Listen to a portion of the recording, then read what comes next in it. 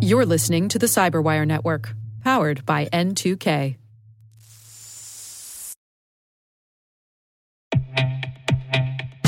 And now a word from our sponsor, SpyCloud, the leader in operationalizing cybercrime analytics.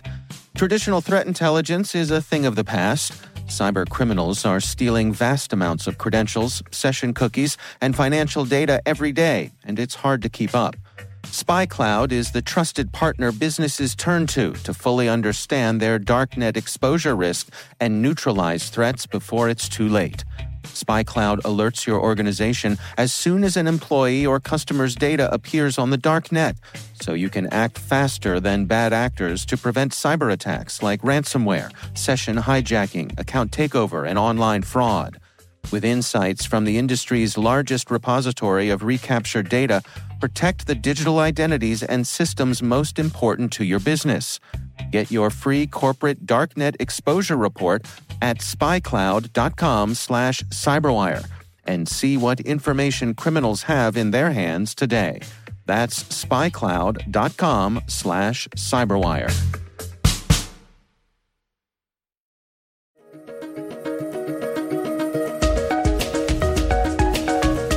Hello, everyone, and welcome to the CyberWire's Research Saturday. I'm Dave Bittner, and this is our weekly conversation with researchers and analysts tracking down threats and vulnerabilities and solving some of the hard problems of protecting ourselves in a rapidly evolving cyberspace. Thanks for joining us.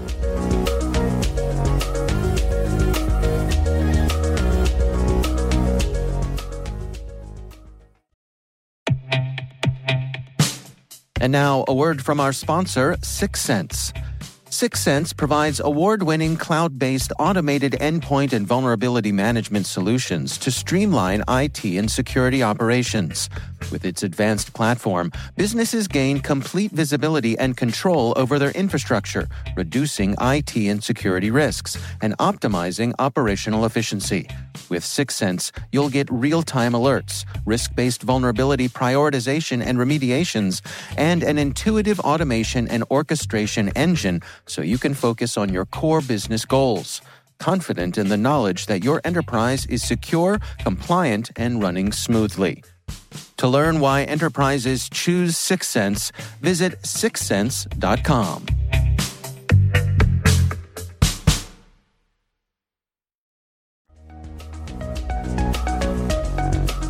I think there was not a lot of focus on usability in security until recently. That's Lori Craner. She's director of the Scilab Usable Privacy and Security Laboratory at Carnegie Mellon University.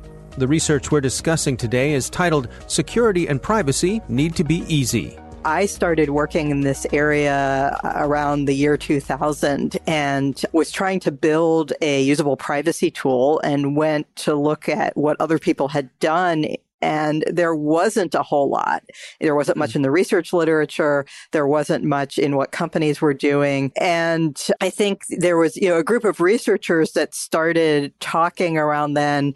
And that spurred some interest in companies. I ended up starting a conference called Symposium on Usable Privacy and Security.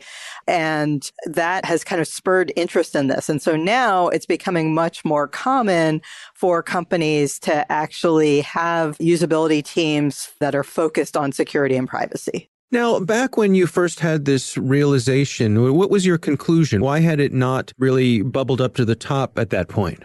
Well, I think that a lot of the security and privacy researchers and developers were kind of insulated. They were very focused on security and privacy, and it was very technical, very mathematical. And their attitude was, we're not experts in usability. We're trying to get the math right. We're trying to get the technology right. And we'll maybe throw it over the fence to some usability team later. And what often happened is there wasn't time. The product shipped without doing the usability work, or this was done in a small company that didn't even have a usability team. And so there wasn't one to have work on it. I remember, I want to say back in the 90s when PGP first came out, and there was some excitement about that we were going to be able to apply encryption to our emails and so forth. And it never caught on. And I think a big part of that was it was just so hard to use. Yeah, I think that really was a big problem. And, one of the first research papers in this area was called Why Johnny Can't Encrypt. And it was a user study using PGP and found that people just couldn't figure out how to use it. So, at a basic level, how do you define usability? So it really depends on the application, but basically we're looking for tools, systems, whatever that people can use, that people can figure out how to use, that people can use correctly without making errors, without being annoyed by it, efficiently, that people find a way to use the security and privacy as part of their normal workflow without having to, stop doing whatever it is they really wanted to do in order to do it. All of those things go into usability. Can you take us through some of the approaches that you take there at Carnegie Mellon and some of the research that you've done? We've looked at usability in a variety of contexts, and we try to do user studies with actual people as much as we can, rather than just having experts look at something and go, oh, this is going to be easy, this is going to be hard. And one of the challenges we have that makes usable security different than any old usability testing is that when we're dealing with a security tool, it involves some sort of a risk. When using PGP, for example, it's not enough that I can figure out how to encrypt and decrypt my email, but I need to be able to recognize when someone is trying to send me a fake email, that I need to be able to, check the signature and make sure it's really from who I think it's from. And so in order to do user studies in this space, we need to make the participants in the study feel like there's actually some risk that they're trying to protect from. But we can't actually put them at risk because, ethics, we don't want to hurt our participants, right? Those pesky ethics, right? Yeah. So we need to design the study in the way that people behave and are motivated to protect themselves in a realistic way, in the way they would do it in real life without actually putting them at risk. And sometimes we do it by telling them up front, this is a hypothetical scenario, but giving them such rich detail that they really get involved and get invested into it, even though they know it's fake. Sometimes we do it by giving them payments for being safe and try to simulate it, through money. Sometimes we trick them and we make them think they actually are at risk through something that has nothing to do with the experiment that just coincidentally happens. And then at the end, we tell them, hey, don't worry, you weren't actually at risk. We faked all that. So as an example of that, we were testing the phishing warnings that show up in web browsers. And so we brought people to our lab and we told them we were doing an online shopping study. And we had them go online and purchase some inexpensive items. And we had them then fill out a survey about their purchase experience. And while they were doing that, we sent them a fake phishing email that looked like it came from the vendor they just made the purchase from. And then we told them to go check their email and get the receipt for the purchase so that we could reimburse them for the purchase. And while they were doing that, they would then see our phishing email, well-timed, and almost all of them would then click on the phishing link, which would then trigger the phishing warning in their web browser. And then we could see what they did at that point. And that was what we were interested in is, do they swat away the warning or do they actually pay attention to it? Right. That's fascinating. Are there common misperceptions that you find people have when it comes to designing usability into their products? For folks like you who are studying this sort of thing, you roll your eyes, you shake your head and you say, oh, that again. Yeah, so I think that often developers assume that users know too much. The developers are very familiar with the technology and they just sort of assume that the users will understand it too. It's kind of like, once you know something, it's hard to imagine what it was like before you knew it. And so I think that's common. I think also they forget that often security tasks are not the main task. It's something that users only do because they have to, not because they want to. I'm trying to send this email. I'm not trying to encrypt the email. That's just a side thing. Right. So this project that you've been working on and you find very clever as a developer may be little more than a nuisance to the end user at the end of the day. Yeah. Yeah, that's fascinating. What about that tension between usability and customization? If you think back into the early days of home computing, there was that common perception that, Macs are easy to use and PCs are harder to use, but you can do a lot more on your PC because you can customize it. And, people would say, oh, Macs are easy to use, but they're just toys. And it seems to me like there's a spectrum there and there's a balance between usability, but also not frustrating your users that they're not able to have control over the things they feel like they need to control. Yeah, that's a great point. So, users want to have control, but it turns out good user interfaces for control are pretty hard. The more choices you give users, the more likely that they'll be overwhelmed. They won't know which choice to make. They won't understand how to make the choice. It's going to take them, more time to go through and make those decisions. And so I think there's a delicate balance between offering users choices and not overwhelming them with choice, or in finding ways to introduce the choice so that those who want to get down into the nitty-gritty can, but everybody else can just make a high-level decision. So, some of the ways that this is done is sometimes there's kind of a basic setup and then an advanced setup. Or I can say, choose, option A, option B, or I want to configure option A, for me. All right. And then I can go down and drill down on option A and do the minute details rather than just taking the whole option A package. When it comes to usability, is there an element of fashion associated with this? In other words, if someone comes out with something clever, a clever solution, do you find that tends to start a trend with things, for better or for worse?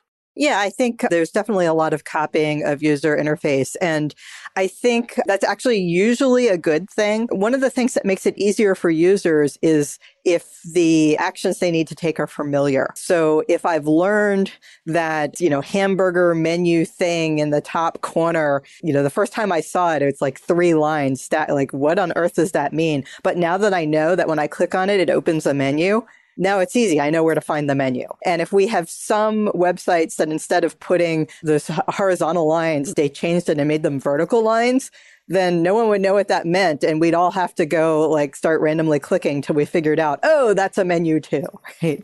Right. So it's definitely useful to have similar patterns across different products and services. Now, one of the things that you all have been working there at Carnegie Mellon is this idea of a privacy and security nutrition label for IoT devices. Can you take us through that effort? Yeah. So the problem we're trying to solve here is people hear that security and privacy can be an issue with IoT devices. There's a lot of that in the news lately. And so, you go to Home Depot to buy your IoT device, or you go online and you want to find out, well, which brand should I buy to avoid these security and privacy problems? And basically there's no information, and it's very difficult to do that. And so what we would like to see is a label similar to nutrition labels that you find on food products that would have security and privacy information for your IoT devices in a standard format. So you could take 2 products, 2 smart thermostats or whatnot, and look at them side by side and compare their security and privacy features. So we have been working on designing, what are the ingredients that should be in the security and privacy label. So we've done user studies to find out what users are interested in. And then we've gone and talked to experts about what they think users need to know. And based on that, we've come up with a proposal. We're taking it back to users to see whether they really understand what experts want them to know, and finding better ways of explaining it to them. So we're slowly converging on what should be in that label. And I think that leads us to a conversation about public policy, how does usability intersect with public policy and the folks who make those decisions, who are setting regulations and making laws and so forth? How do they have to consider these sorts of elements of security in the work that they do? I think that it used to be that we didn't see much about usability in any of the policies related to security and privacy. But more recently, I think that's been coming up as an issue. The Federal Trade Commission will go after companies for being deceptive in their privacy notices, in the information they provide to consumers about security and privacy. And so companies will settle with the FTC and they will rewrite their privacy policies. They'll change their consent experiences in their products. And then the question comes up, well, have they actually improved things? Have they solved the problem? And there's not kind of a strict test. There's no law that it says, like, how do you know that your informed consent truly was informed? There's not a strict measure of that. But I think it's something that the FTC and other agencies that worry about these things are trying to figure out. And they are offering guidance for kind of best practices and ways that you can provide notices to people that actually are informed and meaningful. When you look at what Congress is doing, there has been a bunch of proposed legislation about IoT device security and privacy. None of it has gotten very far, but one of the things that we're seeing in some of these proposed bills is that you have to inform consumers about security and privacy. So far, they haven't actually explained how. Some of them have even referred to the idea of put a label on the product or inform consumers if there is a microphone or a video camera. We don't have too much detail about how to do it. And one of the things we're hoping with our project is that if any of these pieces of legislation actually move forward, that we will be able to say, hey, here is a way to do it, adopt this. So we'll see what happens. What is on the leading edge right now with you and your students and colleagues who are working on this research? What are the things that you're excited about for the future? So many different things. Right now, we're busy looking at how to improve opt-out and consent on websites and trying to come up with a set of validated best practices that we can put out for companies to use. So hopefully we'll make some good progress on that. Also doing work on passwords and what kind of password policies companies should adopt so that their users create strong passwords, but they're passwords that they can actually remember and use. So some of the work that we've done on that has actually led to improvements in NIST password guidance a couple of years ago, but there's more that we're working on to have some more actionable guidance for companies. What are your recommendations for companies who, as they're doing their development, they know that this is something they want to have part of the process, they want to be effective?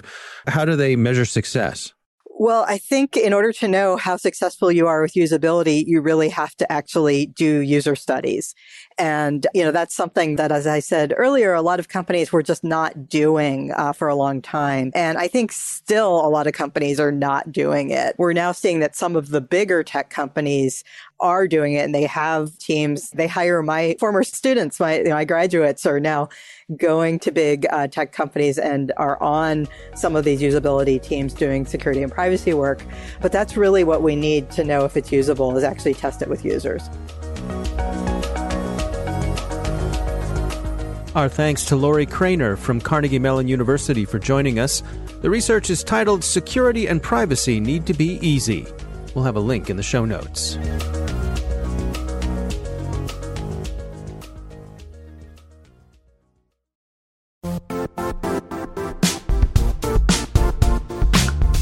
Don't struggle to align your organization's cybersecurity with business risk. Get the only solution that goes beyond reacting to threats with vulnerability and risk monitoring. You need the next evolution of MDR, and only Critical Start delivers it. Critical Start doesn't just monitor and respond to threats. They put you in control by detecting suspicious activities, quickly responding to contain threats, and identifying your most critical assets and protecting them against vulnerabilities and exposures. With continuous visibility, expert guidance, and measurable risk reduction, Critical Start has redefined what it means to manage cyber risk. Demonstrate provable security maturity to your leadership while positioning your program to achieve the greatest risk reduction per dollar spent. Stop fearing risk and start managing it with Critical Start. Visit criticalstart.com and request a demo today. That's criticalstart.com.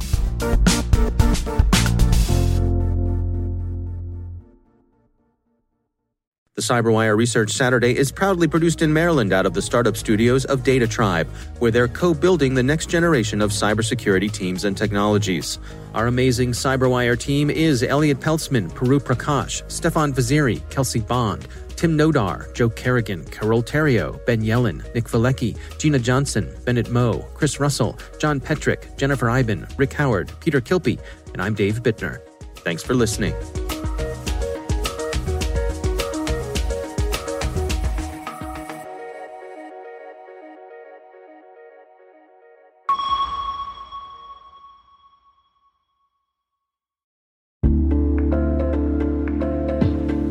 Hey listeners, we're always looking for ways to improve the N2K CyberWire network and maintain the intelligence-driven news experience that keeps you in the know on the latest developments in cybersecurity. We've launched our 2024 audience survey and would love for you to take a few minutes to share your feedback. And hey, there's even a chance to win a $100 Amazon gift card if you complete the survey. Visit cyberwire.com/survey. That's cyberwire.com/survey and share your feedback now.